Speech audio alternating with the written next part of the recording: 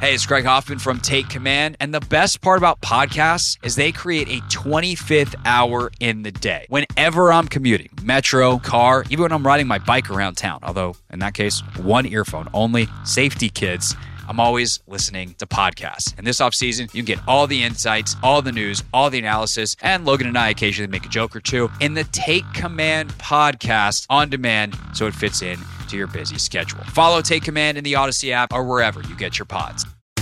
It's the most anticipated WNBA season in history. And you know what that means. Court is back in session. Welcome to Queens of the Court, an Odyssey original podcast. I'm your girl, Cheryl Swoop. And I'm Jordan Robinson. All WNBA season long, we'll be bringing you interviews with star athletes, analysis on your favorite teams, and lots of hot takes. Order in the court. Follow and listen to Queens of the Court on the free Odyssey app or wherever you get your podcasts. Take Command podcast from Odyssey Sports. Wrapping up here with Logan Paulsen. I am Craig Hoffman. All right, a few more quick fact or fictions. Logan, we just talked about, elevating different pieces of an offense as a coach. And I think by the way, there's probably a whole other segment we could do on the defensive side, like your old head coach, Dan Quinn, what he's done in Dallas with Micah Parsons. Like, we got this guy who's not good enough to play off-ball linebacker. He seems to be awesome rushing. What if we put him there full time? Right. We have the best defense in football. That's cool. So like there's that element. But I think something that's interesting that has certainly been a topic of conversation here in Washington is the offensive line play. And people, fans are like, this is the worst offensive line I've ever seen. And we're sitting here trying to tell people it's actually about league average. Yeah. Mm-hmm. But could it be closer to both than we'd want to admit? Albert Breer, Sports Illustrated, of course, the Monday morning quarterback, tweeted something out yesterday that was basically like, I think we're seeing it today, and with the offensive line play on Sunday, and it's something I've thought for a while. I think offensive line play is down around the entire NFL, and Breer's reasoning is rooted in the CBA, where you don't have a chance to practice with contact in the way that you used to. I saw one of Doc Flynn, who's one of the kind of Twitter doctors. She's worked in NFL circles before. Respond to Breer saying, like, if you want more evidence, about a third of the NFL starting quarterbacks are out right now due to injury, which tells you they're not being protected very well. So when you watch offensive line play around the league, like, do you think it's down compared to 10 years ago when you were playing under the old CBA?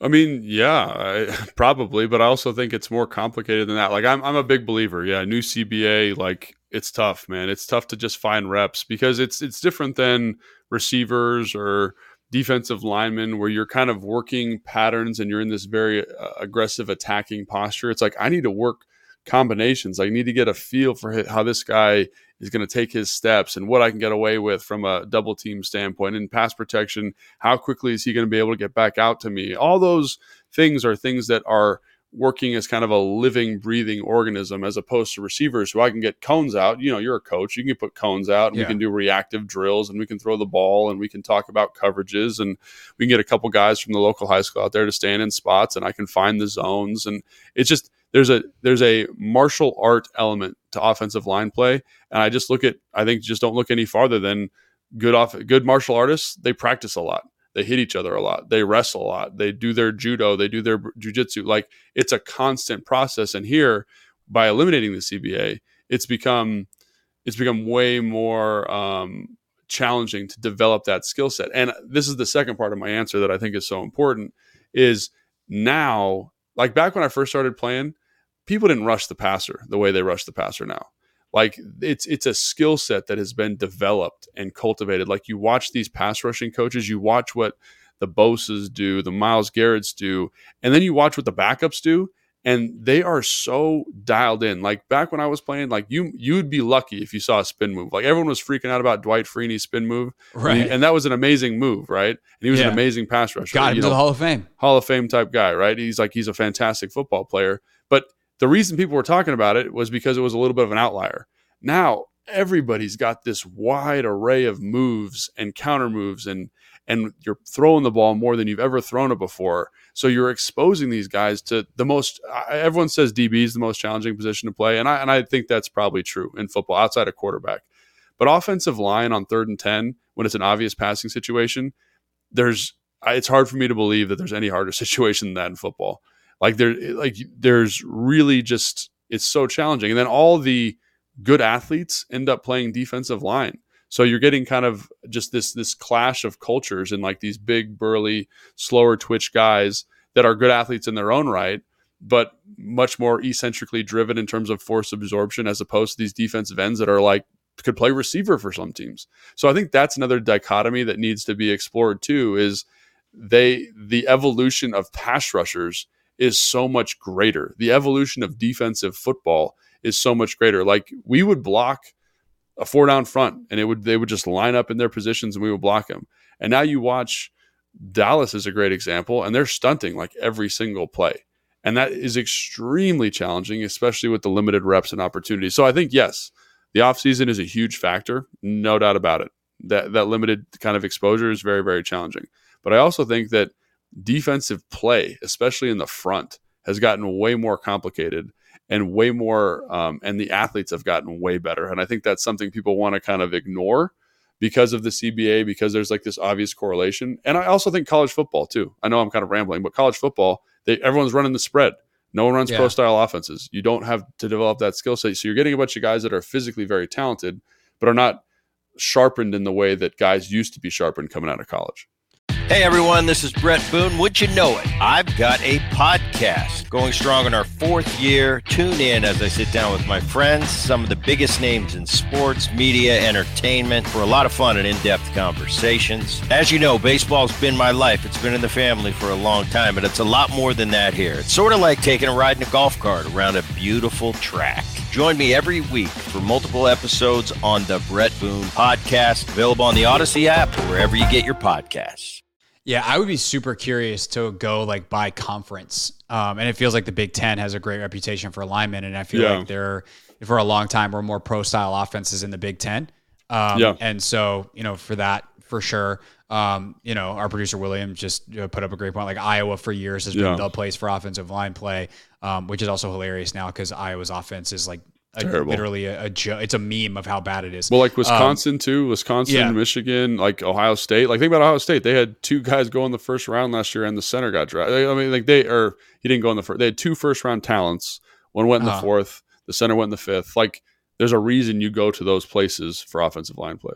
Right. And so there's some great defensive linemen out of that conference as well. So you get some of the iron sharpening iron as well.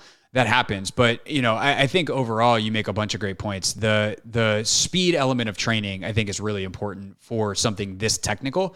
And it's one thing to like practice it slow in a walkthrough with other offensive linemen acting as your defensive linemen, because you have time to do that all day with the current CBA. 100%. And that's important. That's important. Yeah, no doubt. That stuff is super important. But do you then ever get the full speed reps? And it's just really hard to get them.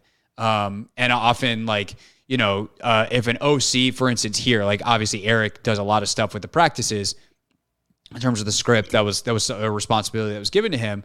Something that I've kind of wondered about the drop off in the Commanders' defense this year is like how much of the lack of practice of certain things, whether it's running the football or, hey, we need this to happen offensively because we're trying to install this new offense.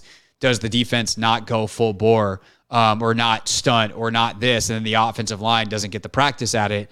And then all of a sudden they get in the game and it's like, all right, let's run that thing that we installed, and the front does something totally different and they're not prepared for it.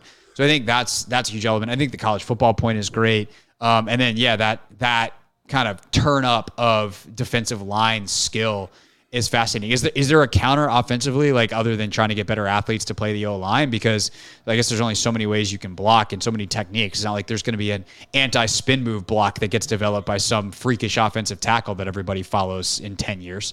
Well, that's where I think scheme is so important. And I think when you look around the league right now, like San Fran, Miami, Houston, not really talented offensive lines. And I think in Miami's case, kind of a bad group, but you don't know about it because I think understanding what's challenging. Like, I think even Dan Quinn, when he in Dallas, like, we just talked about what are the most challenging things to do in football, like cover and pass block. So let's limit those coverage opportunities in Dallas with an amazing pass rush, and let's limit those pure drop back pass protections reps by running a lot of play action, a lot of RPO, a lot of zone read, and let's make it so we're only doing that 5 to 10 times in a game. because you can win 5 to 10 times, especially if the defensive line doesn't know. Like, I do my reports for some guys every week, and when we come to Miami every single week, it's like, I don't have a good tell for you about anything they're going to do. And that makes it extremely challenging to rush the passer. Tua understands that too. He gets the ball out faster than anybody in the league. That's, again, they've built everything in there to insulate that group. They've got fast receivers. They've got explosive playmakers. They can run these little screens and bubbles. Ball can get out quick because that's challenging. And you would never know that that's bad offensive line play. You would never know unless you went and like poured through the metrics like I do every single week. Like, because it's not a storyline in the NFL. Same thing with San Fran. Their offensive line outside of Trent Williams is playing worse than it's played in like the last 5 or 6 years. But you don't know about it because their offense is crazy productive, because Kyle does a good job of knowing the hardest thing, the rate limiter for the offense is the offensive line. And so if you look at Philly, they run a ton of drop back. They've got the best offensive line in football. They can get away with that. But it's hard to find 5 studs. Like, think about it. Like Lane Johnson, when Nick Bosa plays Lane Johnson, like, it doesn't matter. Lane Johnson's erased, or Nick Bosa's erased from the game because he's that good athletically. But it's hard to find 5 guys like that. And I think that's one of the beauties of what McDaniels did in Miami. To give him some credit, is he said it's hard to find 5 big athletic studs to play offensive line. But you know what we can do? We can find a couple really fast wide receivers and speak to our quarterback getting the ball out of his hand quickly, and then no one talks about our offensive line anymore. And I think that's where I think offensive minds just in general in the NFL need to bring more awareness, is like, that's the hardest thing in this offense. Running back, you can find running backs, receivers, hard to find 5 big studs. And I think Philly's about as close as you're going to get in the NFL right now. Detroit maybe also. I think that's something else we got to call attention to. Detroit's offensive line at the moment is very, very good because they've invested, they've hit on picks, they've developed guys. But to your point, it's the type of athlete on the offensive line that leads to offensive line production. You know, does that make sense what I'm saying? Yeah. Like, you get a Penei Sewell out there, or you get a Trent Williams, and it totally changes. Like, that's the thing too. If you can get one stud, it changes everything else you do. Because if you can rely on one person to win one-on-one, how you devote the other 4 plus your backs and tight ends, the numbers change dramatically. Correct. All right. That is our show for today. Now, Logan just talked about doing reports, and he sounds very smart because he is very smart. But could he be an NFL coach? Just like tomorrow, step into it. That's going to be Take 5 tomorrow. We'll see you then for that. And then we should have a guest on Thursday. Pretty pumped for this. We haven't 100% locked it in, but we're hoping to be talking NFL draft on Thursday as well as previewing the Rams. So we'll see you then. Make sure you're subscribed so you don't miss any of it here on Take Command.